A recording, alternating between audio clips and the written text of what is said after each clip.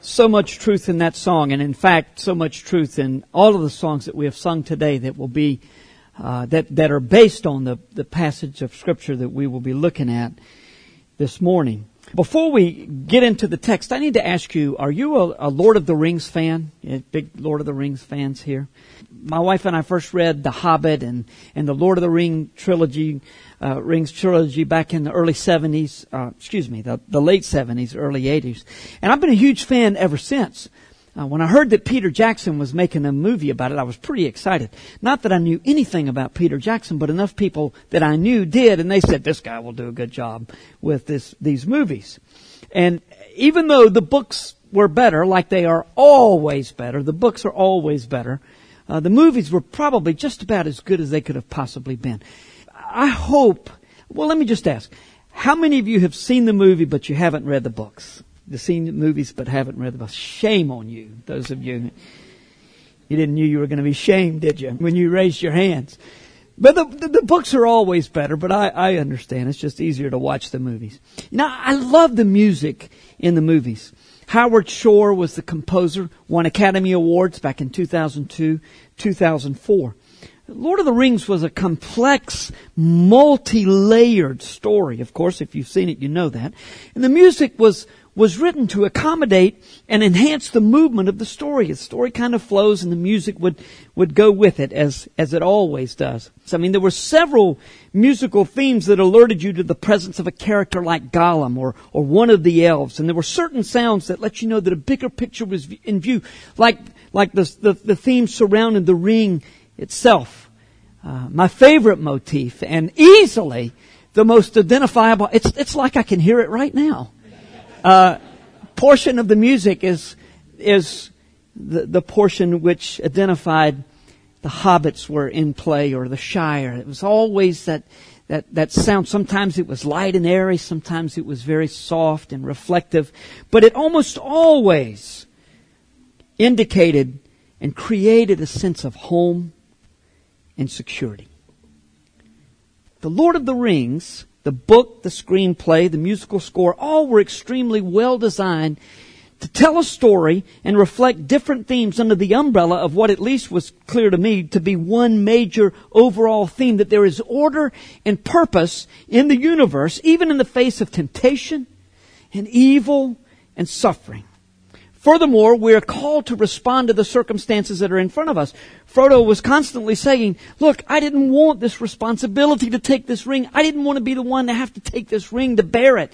And Gandalf would wisely reply, Frodo, it's not given to us to choose what is before us.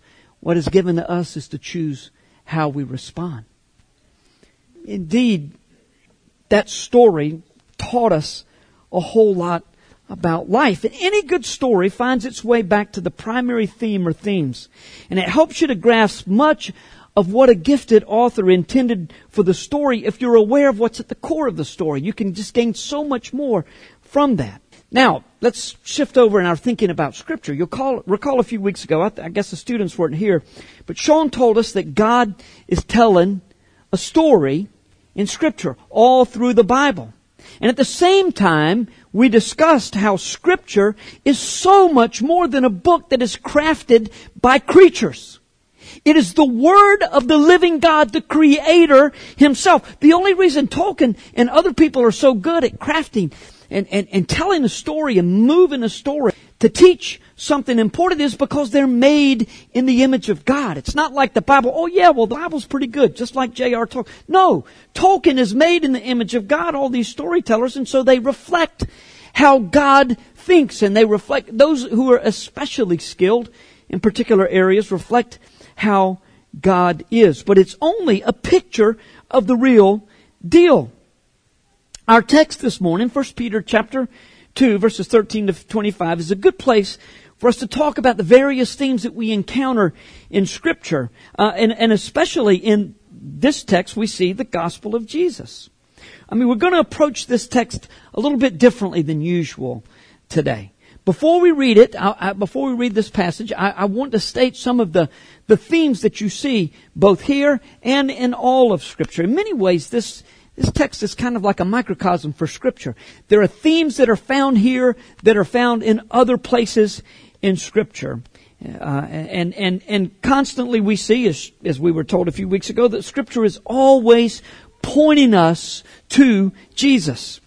To be more specific, though, as we sang about much today, the Bible is pointing us to the cross of Jesus. Now, if this introduction seems long to you, it's because it's more than an introduction. It's part of the sermon. Actually, this is going to be part 1 of the sermon. It sets the stage for the reading and the explanation of the text.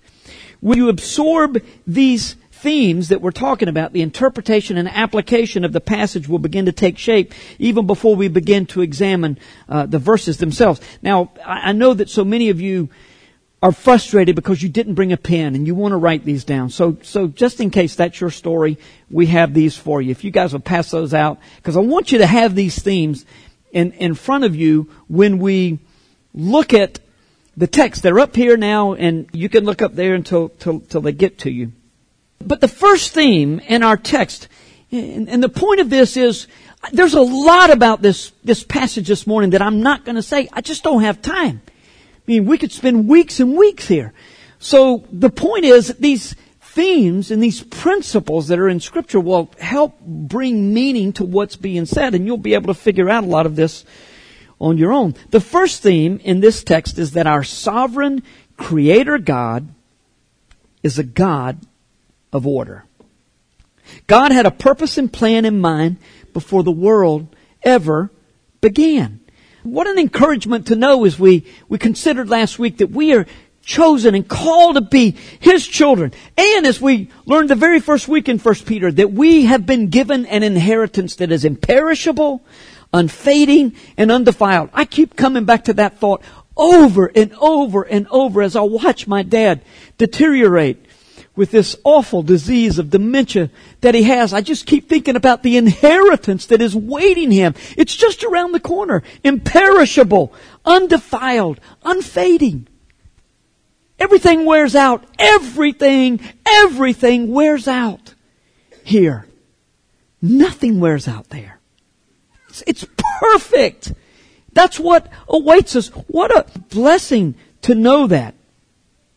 God designed, and all of that is ours because God designed our personal salvation. But in addition to that, He also established order among humans because He is a God of order Himself. Now, if you were here last spring when we talked about the Trinity, remember we see in Scripture that the Godhead, the Trinity, within the Trinity, there is order.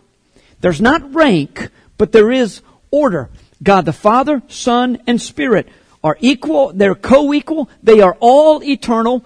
Jesus didn't come after the Father. He's always been here, just like the Father has always been here, as well as the Spirit. All three are eternal, co-equal, and yet there are very clear lines of authority and submission within the Godhead itself. Now, that is a model for human relationships. Such order here on the earth is complicated, though. When we start talking about authority and submission, it gets complicated because of another prominent theme in Scripture, that man has fallen and inevitably perverts God's established order. You know, you don't have to look to government. You don't have to look to Congress. You have to look to the White House. You don't have to look to the Supreme Court to see that we have perverted God's order, human order that He established. All you got to do is look in the mirror. And you're going to find somebody that has a particular desire to live in a way, and it ain't God's way. It's not God's way and God's design. We all are driven to go our own way. And so when we start talking about authority and submission, it gets difficult. It's one thing to submit to a perfect and a holy God. It's another thing to submit to, a very unkind and loudmouth husband, as we're going to be called to do in a few weeks. Actually, next week. When we get into 1 Peter chapter 3. And it's difficult to submit to a government that is godless, and yet we're called to do it. There is good news in the midst of this fallen state, though.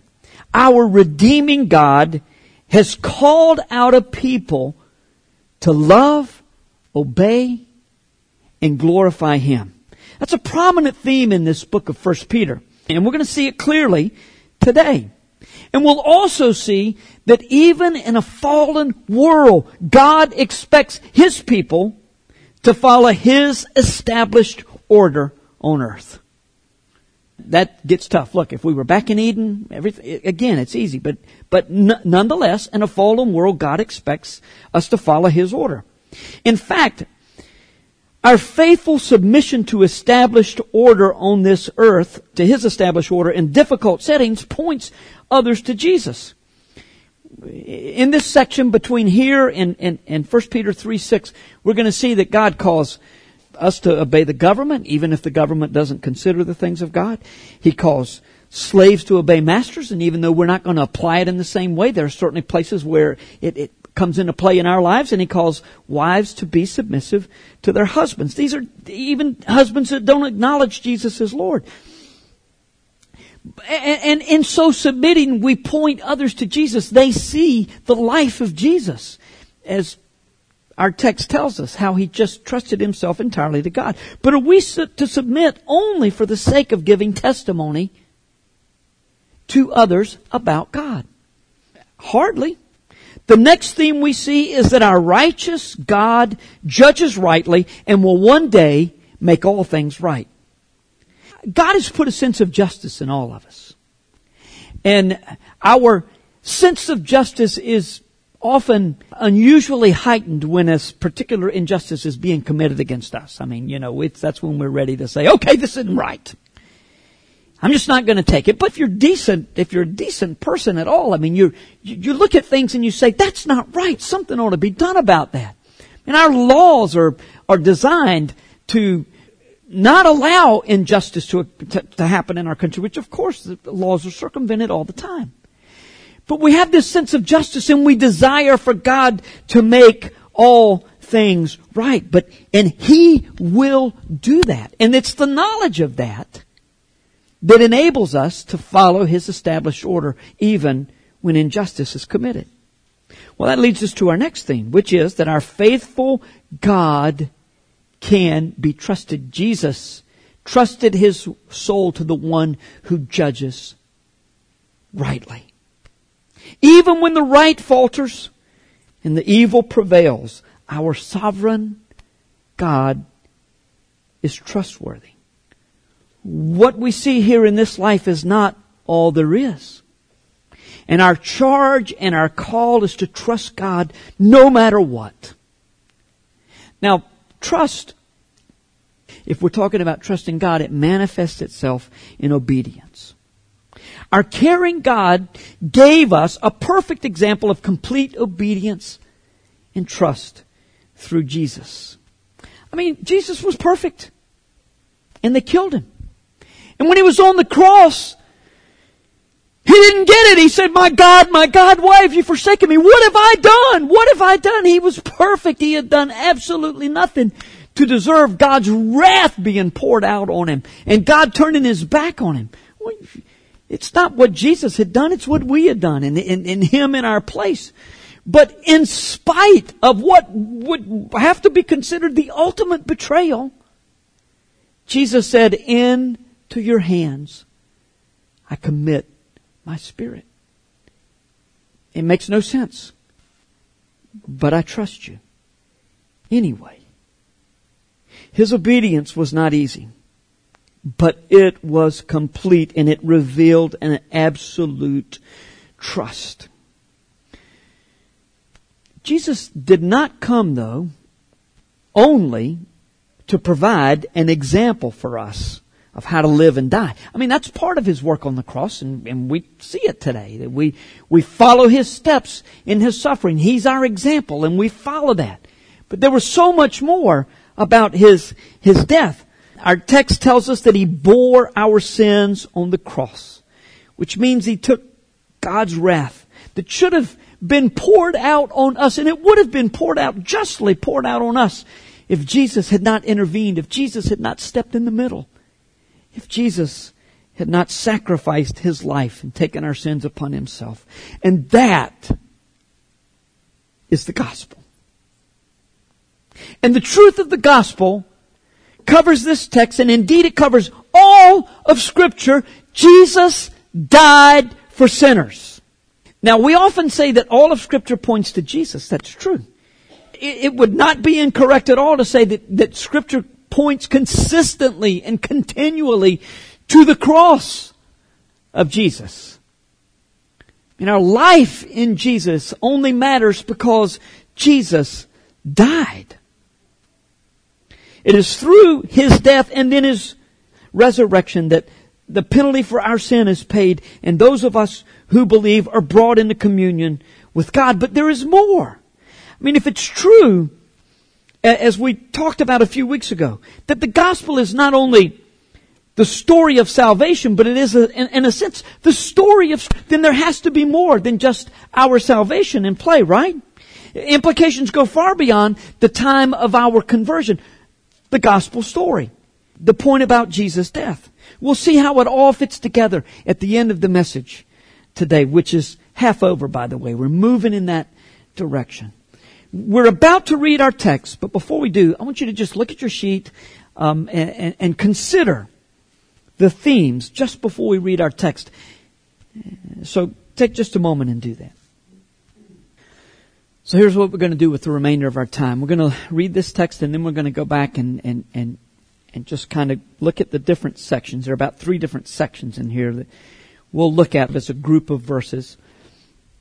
I'm going to spend more time on some verses than others. We're not going to take anywhere close to the time that we could. But if you will look for these themes, both as we read and as we spend time trying to understand the text together, then I think a lot of this truth will begin to just materialize right in your mind as you give special attention to God's Word. So let's begin by reading our text together, which is 1 Peter chapter 2, verses 13 to 25. And if you would, please stand for the reading of the Word.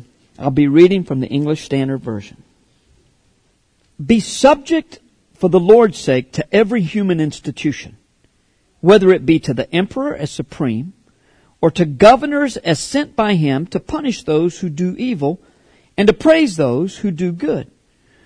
For this is the will of God, that by doing good you should put to silence the ignorance of foolish people. Live as people who are free, not using your freedom as a cover-up for evil, but living as servants of God. Honor everyone, love the brotherhood, fear God. Servants, be subject to your masters with all respect, not only to the good and gentle, but also to the unjust.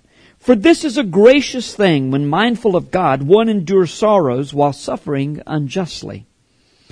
For what credit is it if when you sin and are beaten for it, you endure? But if when you do good and suffer for it, you endure, this is a gracious thing in the sight of God. For to this you have been called, because Christ also suffered for you, leaving you an example, so that you might follow in His steps. He committed no sin, neither was deceit found in His mouth. When He was reviled, He did not revile in return. When He suffered, He did not threaten, but continued entrusting Himself to Him who judges justly. He Himself bore our sins in His body on the tree, that we might die to sin and live to righteousness. By His wounds you have been healed. For you were straying like sheep, but have now returned to the shepherd and overseer of your souls. Our Father, there is so much wonderful truth in this text, and there is so much difficult truth in this text.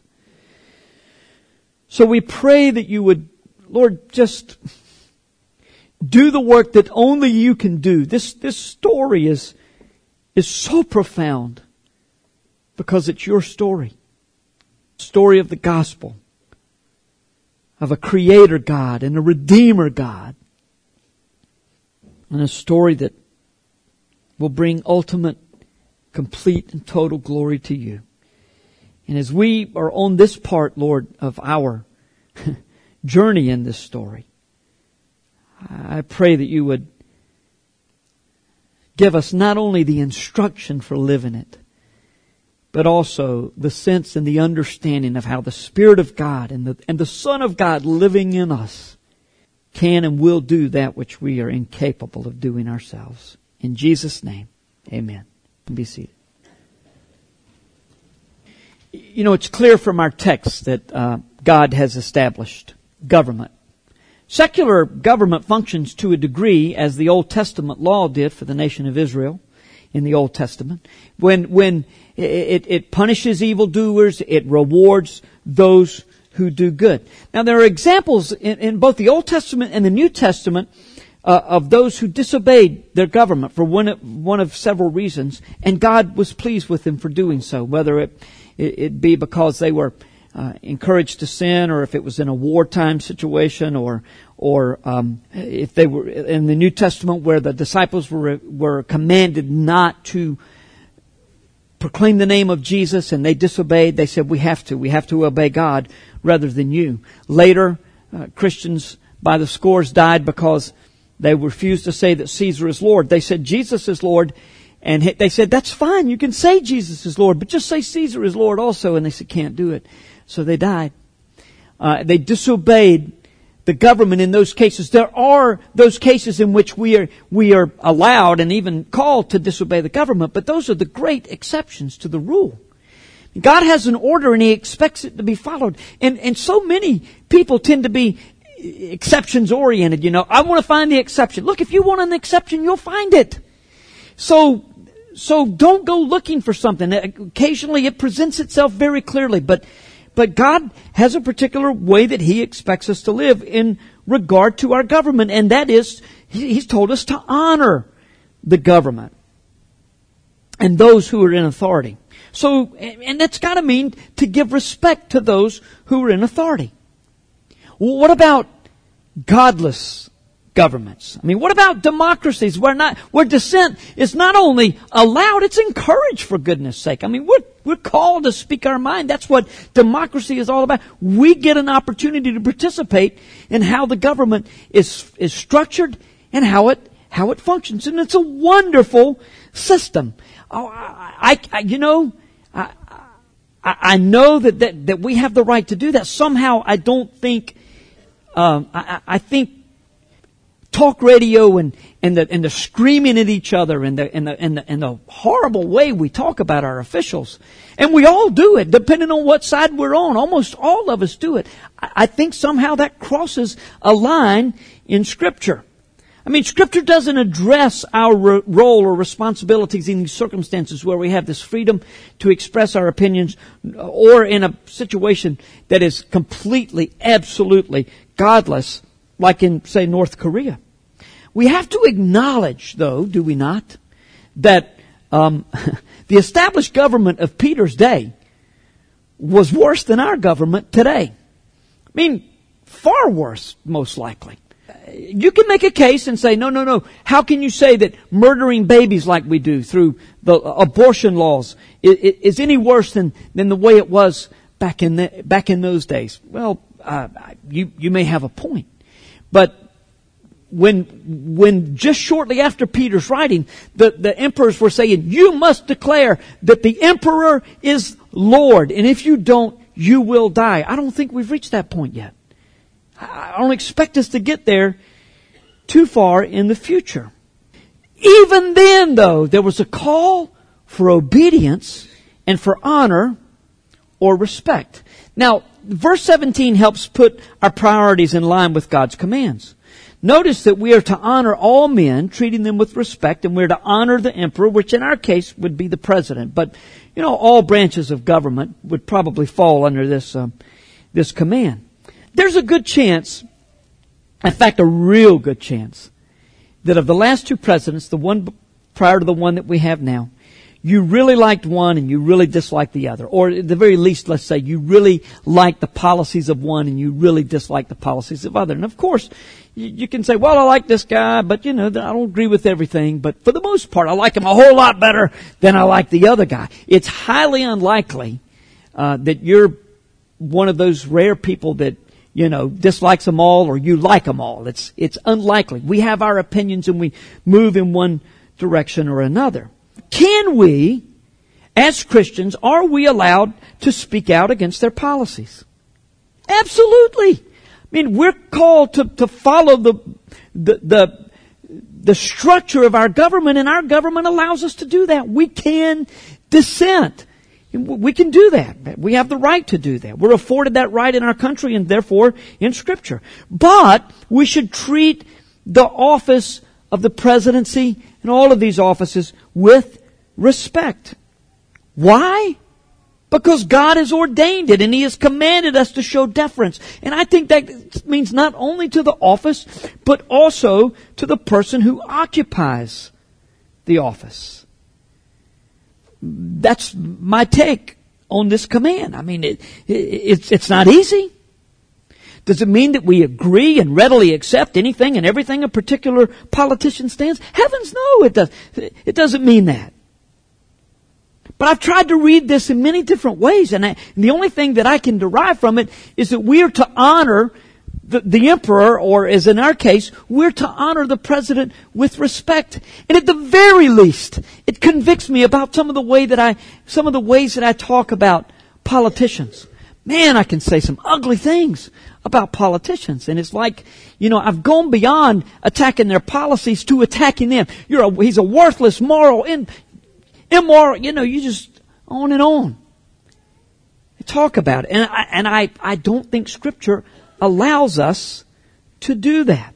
But honoring the emperor, put in the same category as honoring all men, is not at the top of verse 17's priority list. Fearing God is at the top. God is the only one we are to fear. Because sometimes we're called to disobey government. And if that's the case, then we have to fear God more than we fear men. Jesus said in Matthew 10:28, we're not to fear those who can kill the body and that's it. He said, rather fear the one who can kill body and soul in hell. Fear the one who can kill the body and then cast the soul into hell. That's the one you better give absolute fear and honor and respect to. Then we are to love our brothers and sisters in Christ. That comes next. Then ultimately show respect to all men and to government. And it doesn't get any easier in the next verses. And by the way, I know you're going to want to come up and talk to me afterwards. I got nothing else. That's it. That's all I got on that. You could say, well, what about this? What about that? And you can come from either side. I don't care. That's all I got. So don't even go there, all right? I didn't go there for about 10 minutes in this, between the services, the first and the second service. It doesn't get any easier. Slaves were commanded to obey their masters cheerfully. Now you need to know that slavery in the first century was not the chattel slavery of America in the 18th and 19th centuries. Slaves in that day, and this will surprise you if you didn't know this, slaves in that day were often paid for their services, and they might be doctors, nurses, musicians, skilled artisans. They were teachers. They were just, all different strata of society. You found slaves, but they were slaves nonetheless. They were the property of someone else. And if they had a master who was mean or took advantage of them, then life wasn't all that fun, even for a doctor. And they were commanded, though, when they were mistreated, for doing good even, to follow Jesus' example of remaining silent when accused and persecuted. We just don't, not in the South, especially in America, we just don't know what it means to so many people in other places to say, I'm a Christian. I stayed with a family in the Czech Republic several years ago on a mission trip. This guy was very successful. He had several businesses. He owned a lot of property, and that's highly unusual in the Czech Republic. Probably one of the wealthiest men in Prague. Certainly he was extremely well-to-do and successful. Almost his entire family thought he and his wife were absolutely crazy. certifiable, you need to be placed in a mental institution because you follow Jesus. They literally thought that. We don't have any idea. That's what happened in that day. Because people said, I follow Jesus, they said, you have lost your mind. And they persecuted them. They said, how about some of this and we'll see what you think about Jesus. Peter said, God said through Peter, you know what? Submit. Because when you do, and when you take it cheerfully, when you take this mistreatment cheerfully, others are going to say, there's just something there that I don't have. And I want whatever it is this person has. I want, and you're pointing me to something that's bigger than you. Because I know this is not inside of you. It's just not natural for a human being to respond this way when you're being beaten, when you're being disadvantaged economically and in many other ways. It's not natural for you to smile and be all right with it. You know, we're not going to be able to apply this passage in the exact manner it was initially intended. But you think about all the different times where people take advantage of us, or people are upset with us, or in some way make life extremely difficult for us. They've done us wrong. I mean, our natural response is to be defensive, or even to attack. You know, we don't say it, but we believe something like, hey, the best defense is a good offense, so I'm gonna attack back. But he's saying, look, do your best. Other places we're told, do your best to live peaceably with all men. But when it's beyond your control, you just have to say, it's okay. I'm just going to trust God, the one who knows everything. He judges rightly, and I'm going to have to trust Him. In fact, Jesus' life and example tell us that it is possible to be mistreated, to be misunderstood, to be abused, and to just follow the Lord. We should follow in His steps, according to Peter. Now, this is the verse, you know, from which what would Jesus do comes.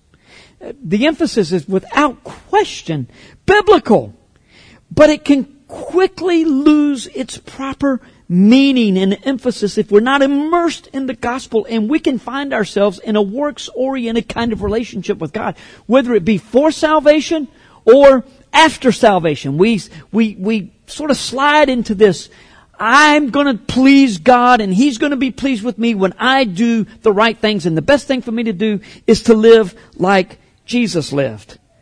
It's funny, you know, Jesus' biggest critics and the people that He criticized the most were those who said, we want to be like God. And they were very self-righteous.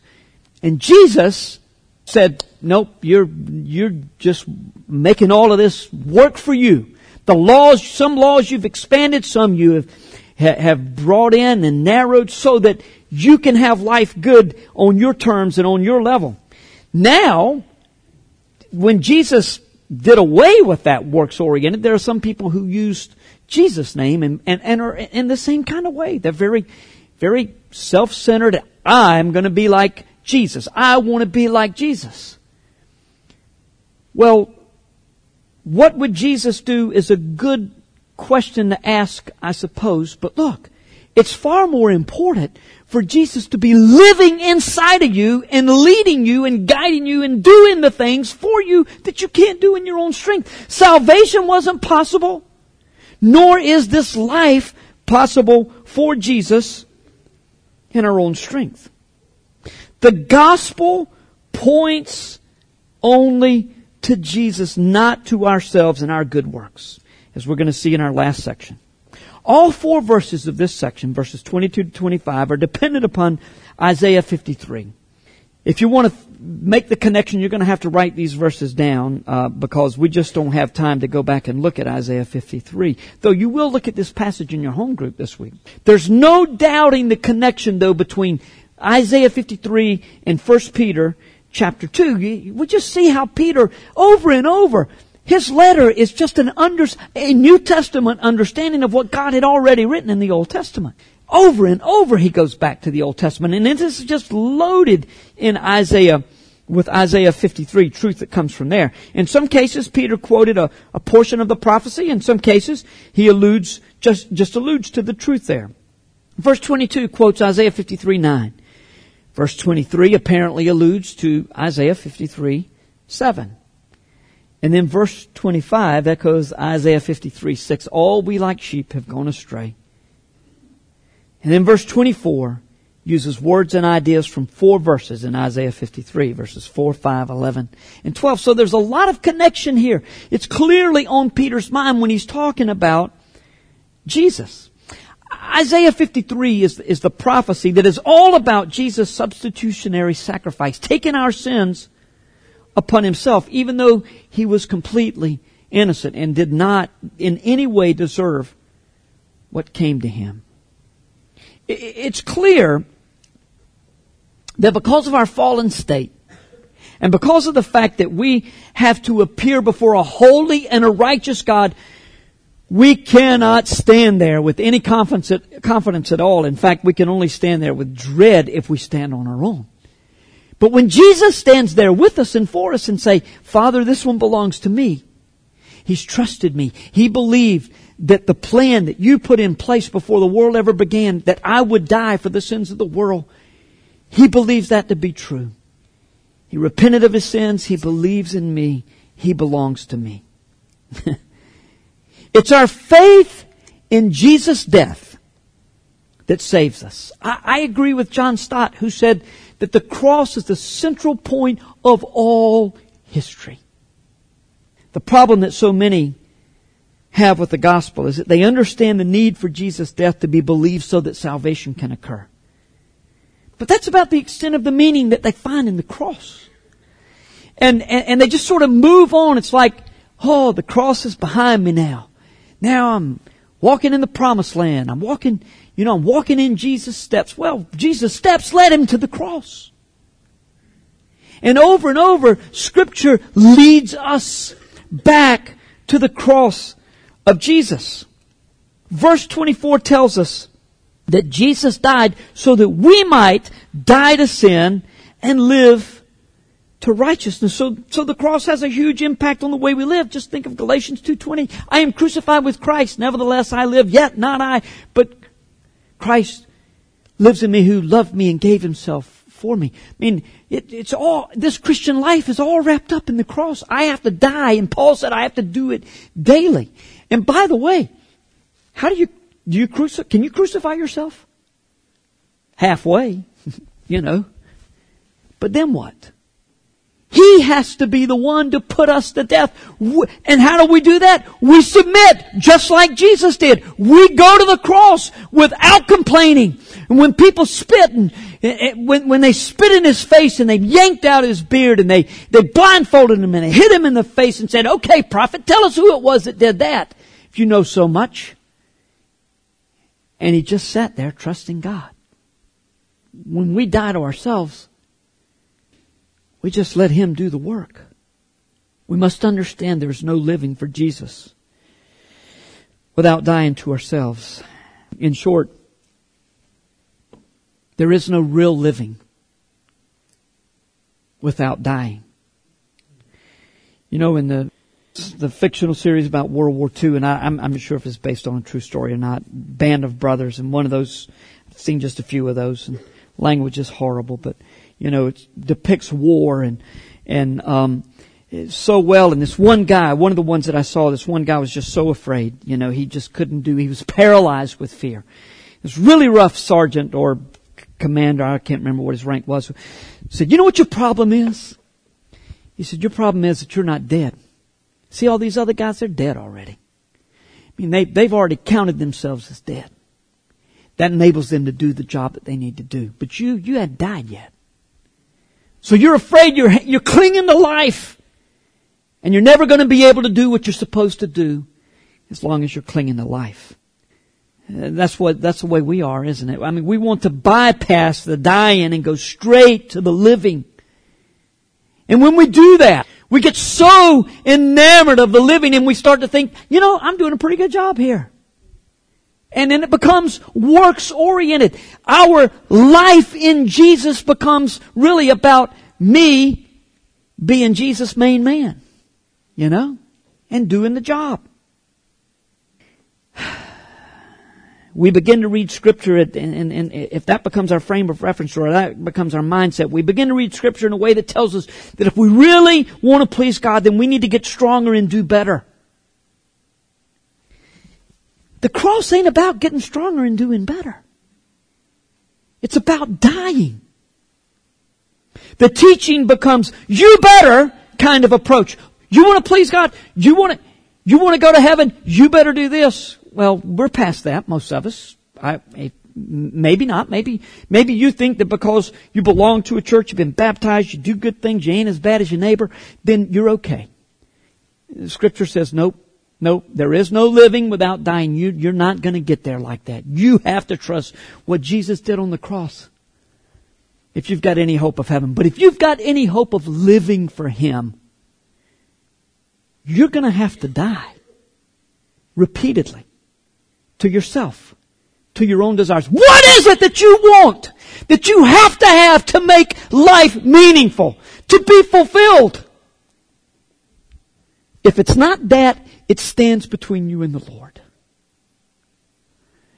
And until you die to it, you will never really live. You see, there are two ways of looking at God. Either you better, or He has.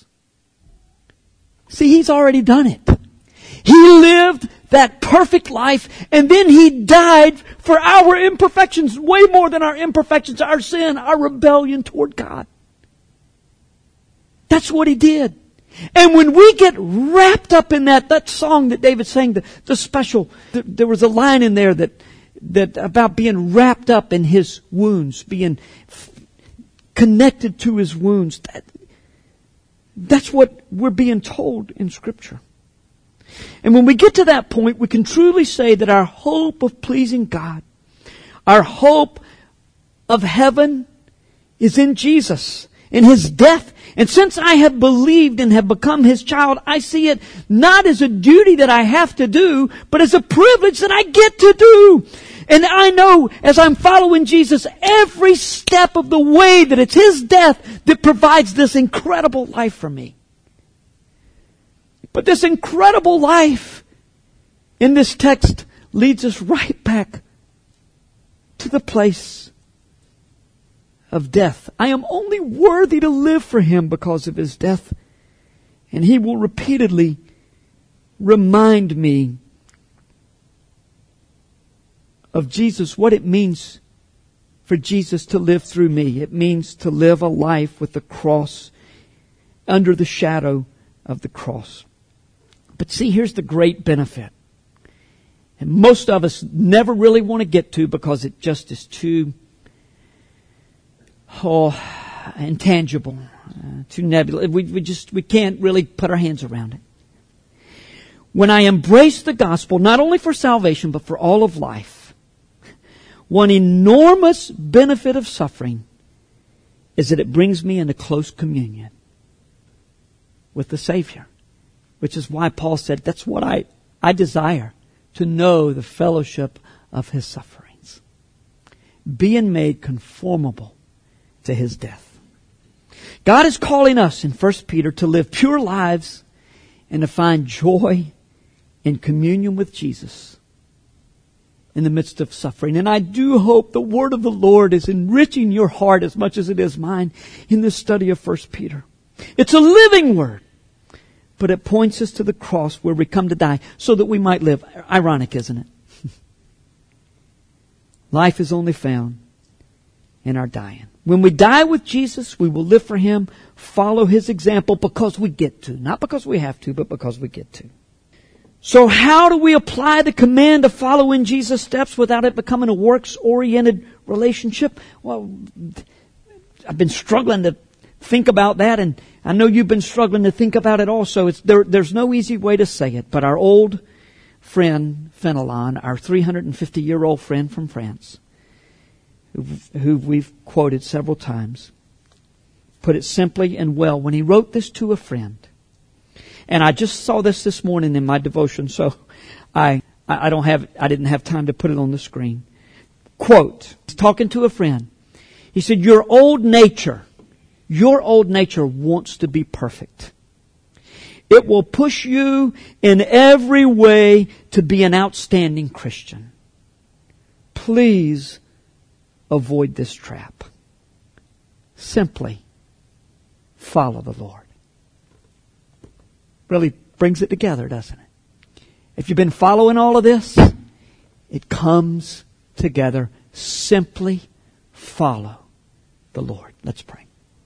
Well, Father, thank you for the truth in your word today.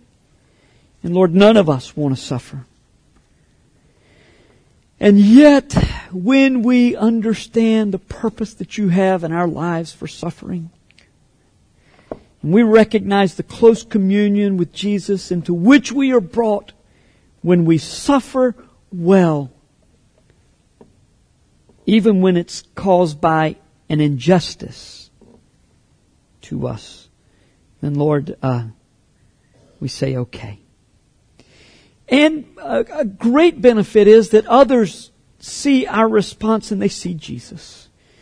Lord, we're called to be Jesus to the world in so many ways. And one of the ways is in this benevolence offering that we take this morning. Jesus understood the limitations of what we can do for the poor and for those in need.